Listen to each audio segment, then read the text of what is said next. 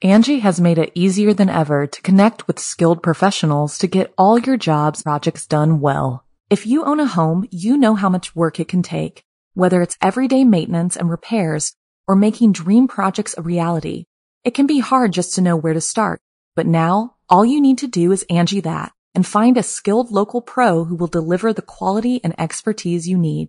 Angie has over 20 years of home service experience, and they've combined it with new tools to simplify the whole process. Bring them your project online or with the Angie app, answer a few questions, and Angie can handle the rest from start to finish, or help you compare quotes from multiple pros and connect instantly, which means you can take care of just about any home project in just a few taps. Because when it comes to getting the most out of your home, you can do this when you Angie that. Download the free Angie mobile app today or visit Angie.com. That's ANGI.com. Hello, my dark darlings. I'm Markia, and this is the Something Scary podcast. To our veteran listeners and those voyaging into the dark with us for the first time, welcome. Friends. All your life, you're told that you should have good friends. Friends that are on the same life path that you have.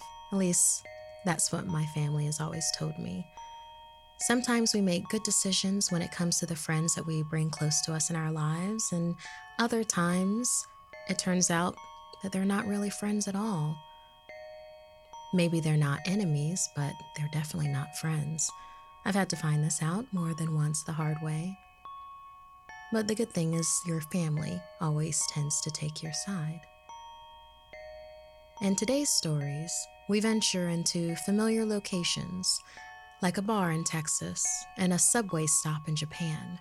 Familiar places that for all of us can hold friends and foes alike. Come close and listen to these harrowing tales of friendship and betrayal. First, we follow a detective on a legendary case into the backwoods of Texas. Next, we'll buy our first used car and receive all of the baggage that comes with it. After that, a birthday toy that is much more than it seems. And finally, we'll pass along a grisly story that bears repeating. I receive hundreds of creepy story submissions every single week.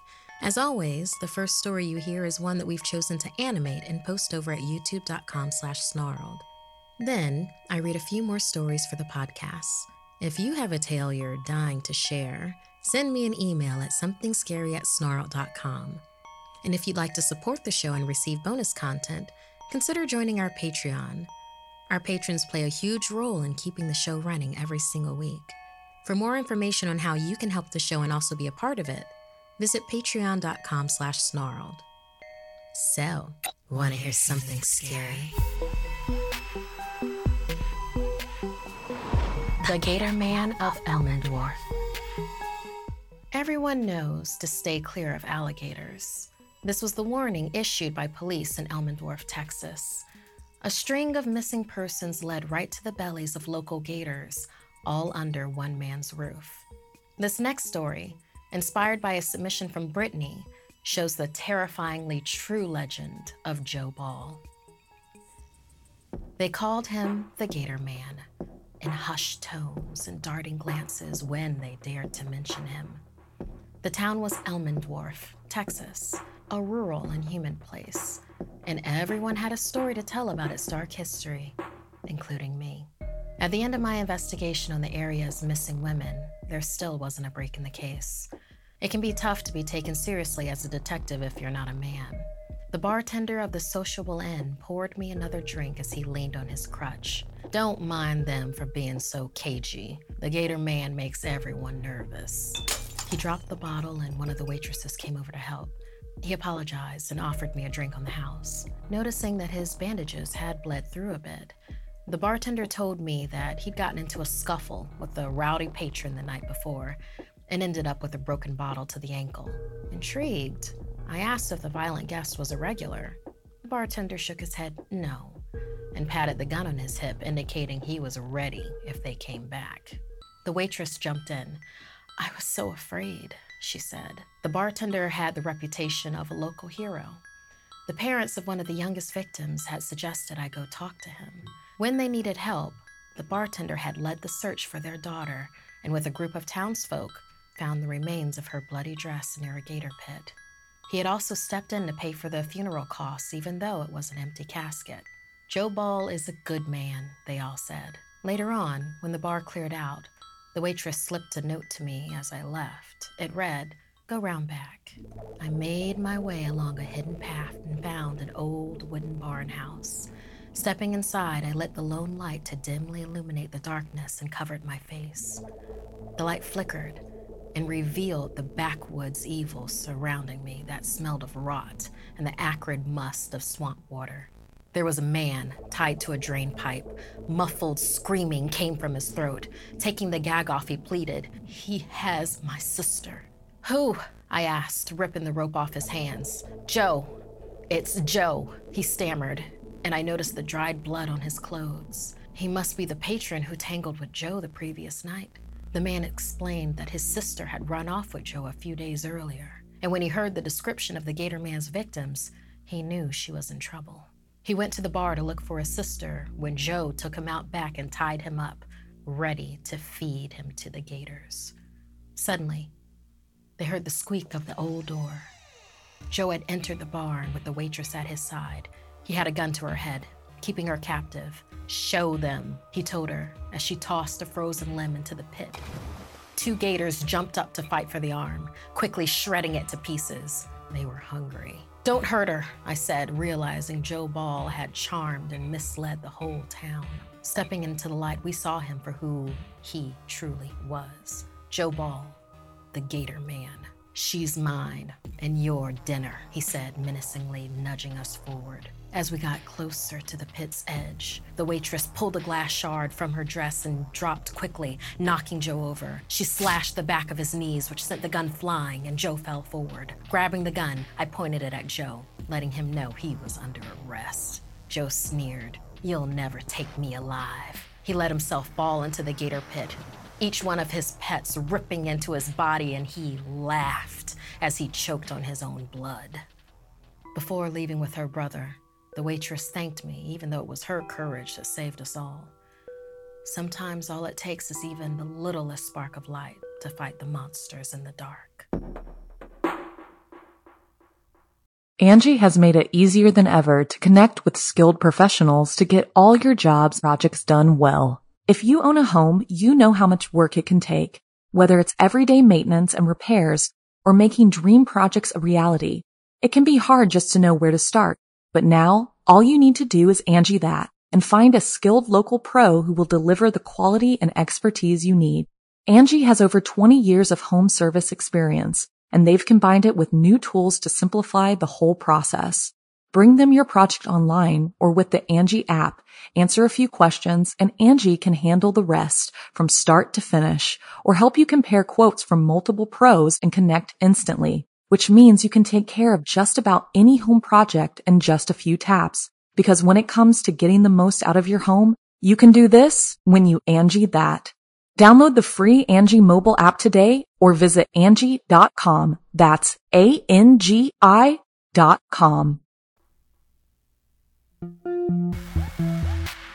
Turning 16 is an exciting time. Some celebrate by throwing parties while others opt for their first car. And many, like in this story inspired by Natalie, are gifted with something else entirely. Christine had just turned 16, so her parents got her a car. They did warn her that it was used, but it had been checked out to run just fine. The dealership had skirted around why the car had been returned in such a great condition, insisting that it was a great deal, even being sold as is. When pressed further, the salesperson told them that it just hadn't been a good fit for the family that previously owned it. Shrugging, Christine's parents figured what could go wrong. For the price and condition of the sleek red four-door, it was worth the final sale tag.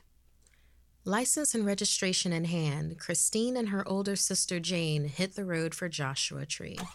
The plan was camping, rock climbing, and some sisterly bonding on the way. Almost there, Christine, eyeing the half-full meter on the fuel tank, declared a pit stop and pulled into a gas station just off the highway. It looked pretty interesting, actually. It was one of those theme gas stations, filled with tourist-trap trinkets.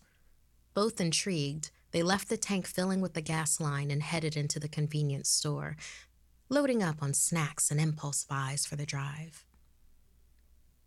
Still looking around while in the checkout line, Christine noticed something curious as she looked at her car outside. A bewildered woman was running towards the passenger side with a child in her arms. Christine got Jane's attention and pointed out towards their car. They both watched as the stranger opened the door, put her child in the back, and then jumped into the driver's seat. What the heck? Is she stealing the car? Jane asked incredulously. Handing her purchases to Jane, Christine ran out of the store, shouting to get the strangers out of her car. Running up to the car still parked at the pump, she took another breath to yell again. However, when she peered inside the car, they were gone. Her hands swinging with their bags, Jane came up behind her sister. Bewildered, she asked, "What happened? Where are they?" Shrugging, Christine looked around the empty lot and figured they must have realized it wasn't their car. They must have just gotten confused. Uneasily, Jane and Christine looked at each other, but what could they do? The woman and her child were gone. Back on the road, their cell phone service lost signal as they made it out to the desert. Jane popped open the glove compartment to look for a map.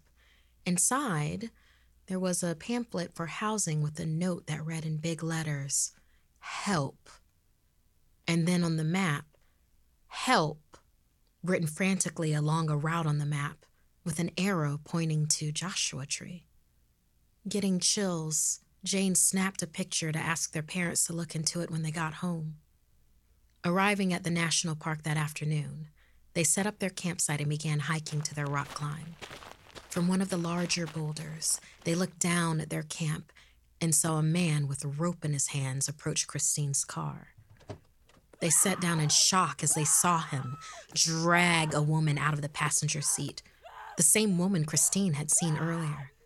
He wrapped the rope around her neck as she tried to run away and didn't let go until she collapsed, lifeless.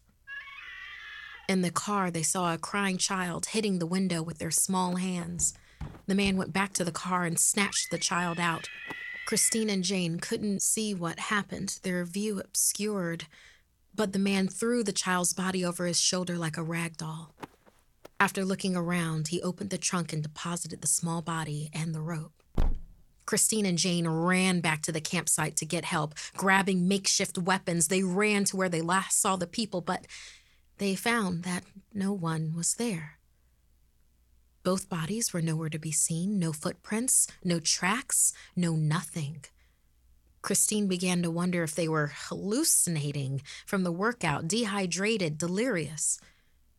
Then they opened the trunk. At first, relieved to find nothing there. Until Jane pulled back a frayed bit of the car interior and found some tangled rope.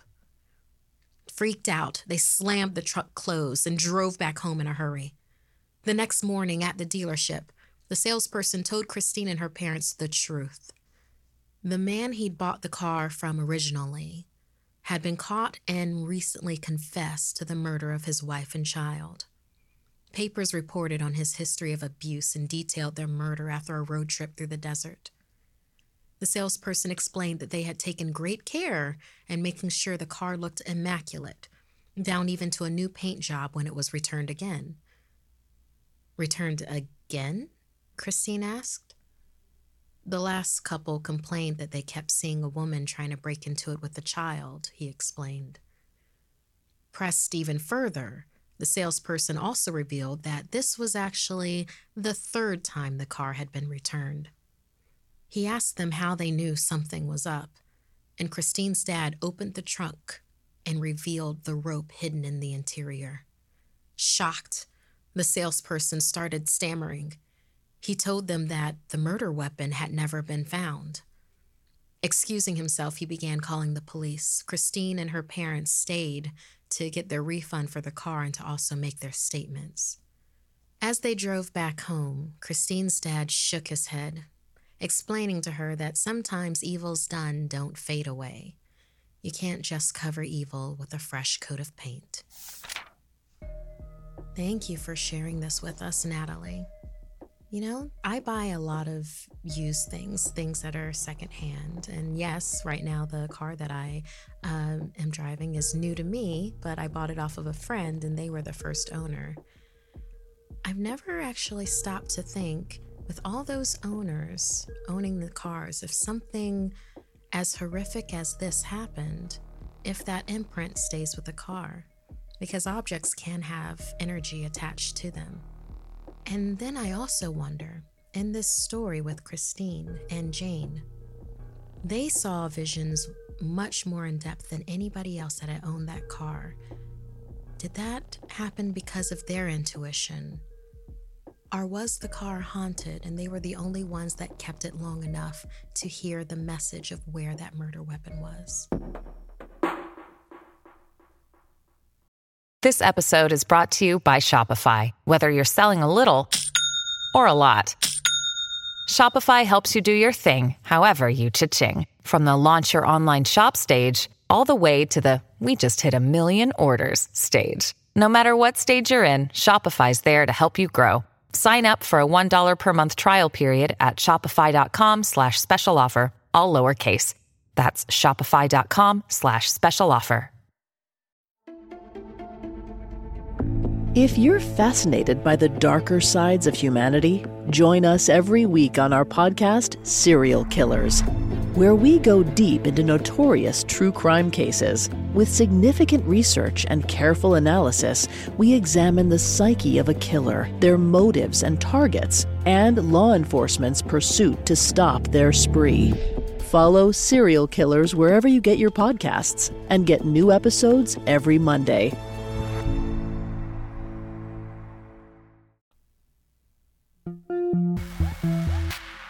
Here's an adventure in babysitting that young Riley won't soon forget when she encounters an unexpected home invader in this story inspired by Sarah.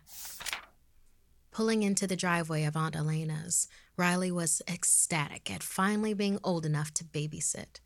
Her cousin Ty had just turned 4 and was at an age where she could be supervised by an older kid in the family. All Riley had to do was entertain Ty, feed her, read her a story, and put her to bed. Seemed simple enough. A crispy smell floated into the living room from the toaster oven, alerting Riley that their dinner was done cooking. "Who's ready for dino nuggets?" Riley announced. Ty, unimpressed, didn't even look up from her tablet as her older cousin went to the kitchen. Later, when they were done eating, Ty fussed about leaving her new tech charging. "Maybe we can open one of your other gifts?" Riley offered, looking at the half-open pile that clearly stopped at the tablet. Ty shrugged, and Riley encouraged her cousin. Nonchalantly, Ty went for a gift that was intricately wrapped in metallic silver paper and adorned with a blue velvet ribbon. Riley recognized the handwriting on the card as their rich Uncle Stefan, who founded a famous tech startup. Surprised that he wasn't the one that sent the tablet, Riley helped Ty cut open the sealed box. "This should be good. He likes to spoil us when we're little with gadgets that no kid should get." It completely caught Riley off guard when she pulled an octopus stuffed animal out of the box. "It probably talks," Riley told Ty as she turned it around looking for a switch. Ty handed her the instruction booklet and Riley tossed it. "We won't need this." With a soft whir, the octopus opened its bright marble eyes and beeped a lullaby.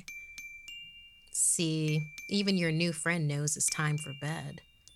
As Ty looked into the eyes of her gift, the stuffed animal's expression shifted with a harp-like sound. "You're my best friend, Ty," the fuzzy octopus announced. Ty shrieked. Riley laughed and agreed. "Yeah, this is weird even for Uncle Stefan. I guess it reminded him of the 80s robot teddy he had." Ty asked her to put it back, and Riley took her chance. "I will if you go get ready for bed." Ty nodded, and Riley picked her up, squeezing a little too hard. "Ow!" piped Ty, and Riley apologized as they heard a small alarm go off from the octopus. Probably needs to be charged, Riley thought as she carried Ty upstairs to change. While Ty brushed her teeth before bedtime, Riley went back down to put the toy away. She couldn't find it, so she went to put their dishes in the kitchen. That's when she noticed the sink was on and shut it off. Strange, she thought, unable to recall having gone to the sink earlier. When she came back out, Ty was sitting on the couch with the tablet in her hand. Reminding her it was time for bed, Riley looked up at the foot of the stairs and was weirded out by the sight. There sat the octopus, watching. Ty kept playing on the tablet and motioned toward the stairs. "I told it to leave me alone." Riley picked her up again. "Come on, up we go." And suddenly, she felt a strong mechanic coil around her ankle. It was a tentacle. Howling in pain, she dropped Ty onto the couch. When Ty saw the toy and circled around Riley's ankle, she ran up the stairs. Yanking the octopus off with a toss, Riley swiftly made her way upstairs too and into Ty's room. Ty whimpered, asking what that thing was. "Some sort of fluffy Terminator?" Riley said, checking her ankle. It would surely bruise. Ty asked what a Terminator was as Riley tucked her in. "It's a story for another time," she said. Steeling herself, she told Ty to not open the door under any circumstances. She needed to get her cell phone from downstairs. Grabbing a baseball bat from Ty's things, Riley crept back down. The lights went out, and a scurrying noise followed her around the house. There was no sign of her cell phone. She heard the sink running in the kitchen again and ran to see her phone in the water.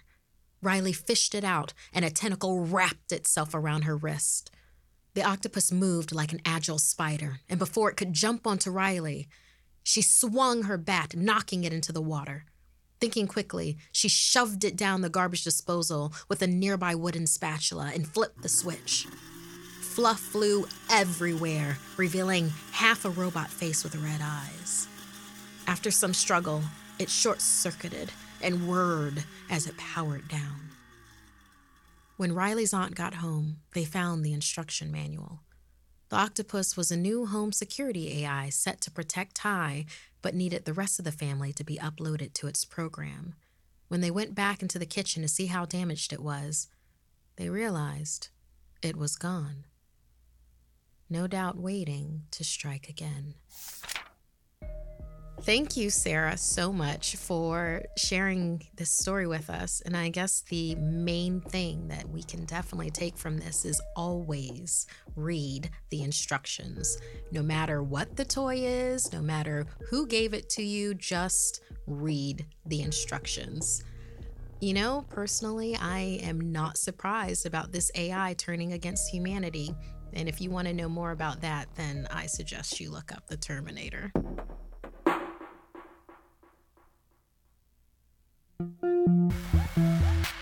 Who doesn't want to unwind and relax after a long day at school? If we had only the time. Unlike the two girls in this next story inspired by Matere. Makoto and I just finished our long school day and were returning home on the local train. We still managed to talk to each other in the crowded train. It was then that I noticed Makoto was quieter than usual. The two of us walked down the thin streets of Asakusa as the sun began to set. I stopped halfway through our route to get something from the nearby vending machine. I was out of coins, but Makoto spared me some change. However, as she was handing it to me, she froze.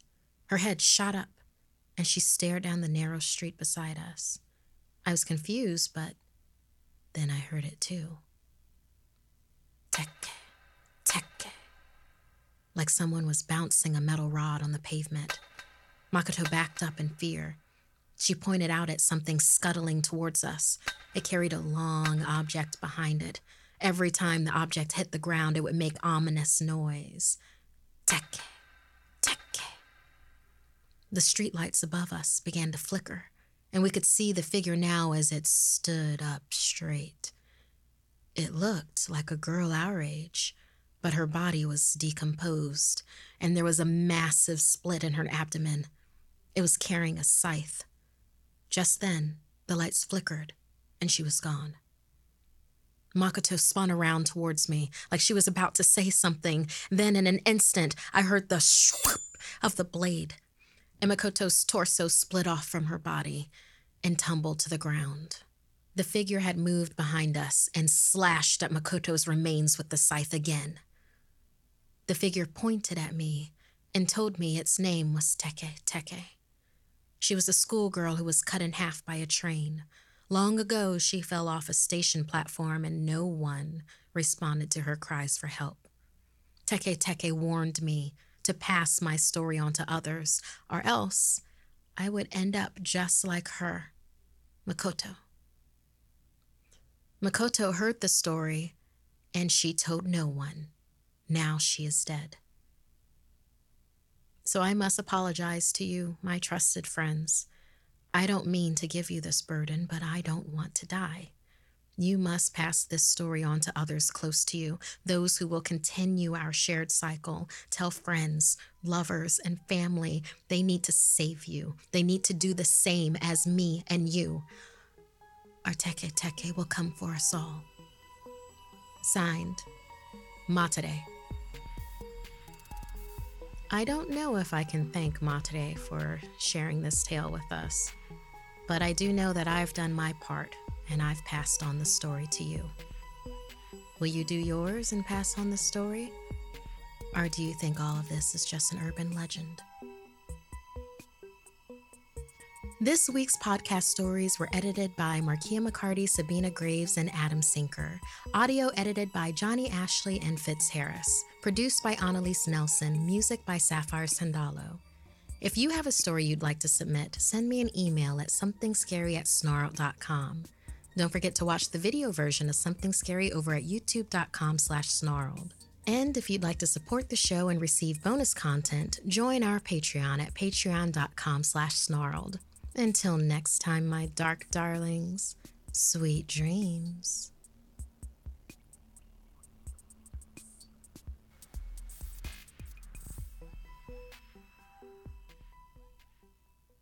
Angie has made it easier than ever to connect with skilled professionals to get all your jobs projects done well. If you own a home, you know how much work it can take, whether it's everyday maintenance and repairs or making dream projects a reality. It can be hard just to know where to start, but now all you need to do is Angie that and find a skilled local pro who will deliver the quality and expertise you need. Angie has over 20 years of home service experience, and they've combined it with new tools to simplify the whole process. Bring them your project online or with the Angie app, answer a few questions, and Angie can handle the rest from start to finish or help you compare quotes from multiple pros and connect instantly, which means you can take care of just about any home project in just a few taps. Because when it comes to getting the most out of your home, you can do this when you Angie that. Download the free Angie mobile app today or visit Angie.com. That's ANGI.com.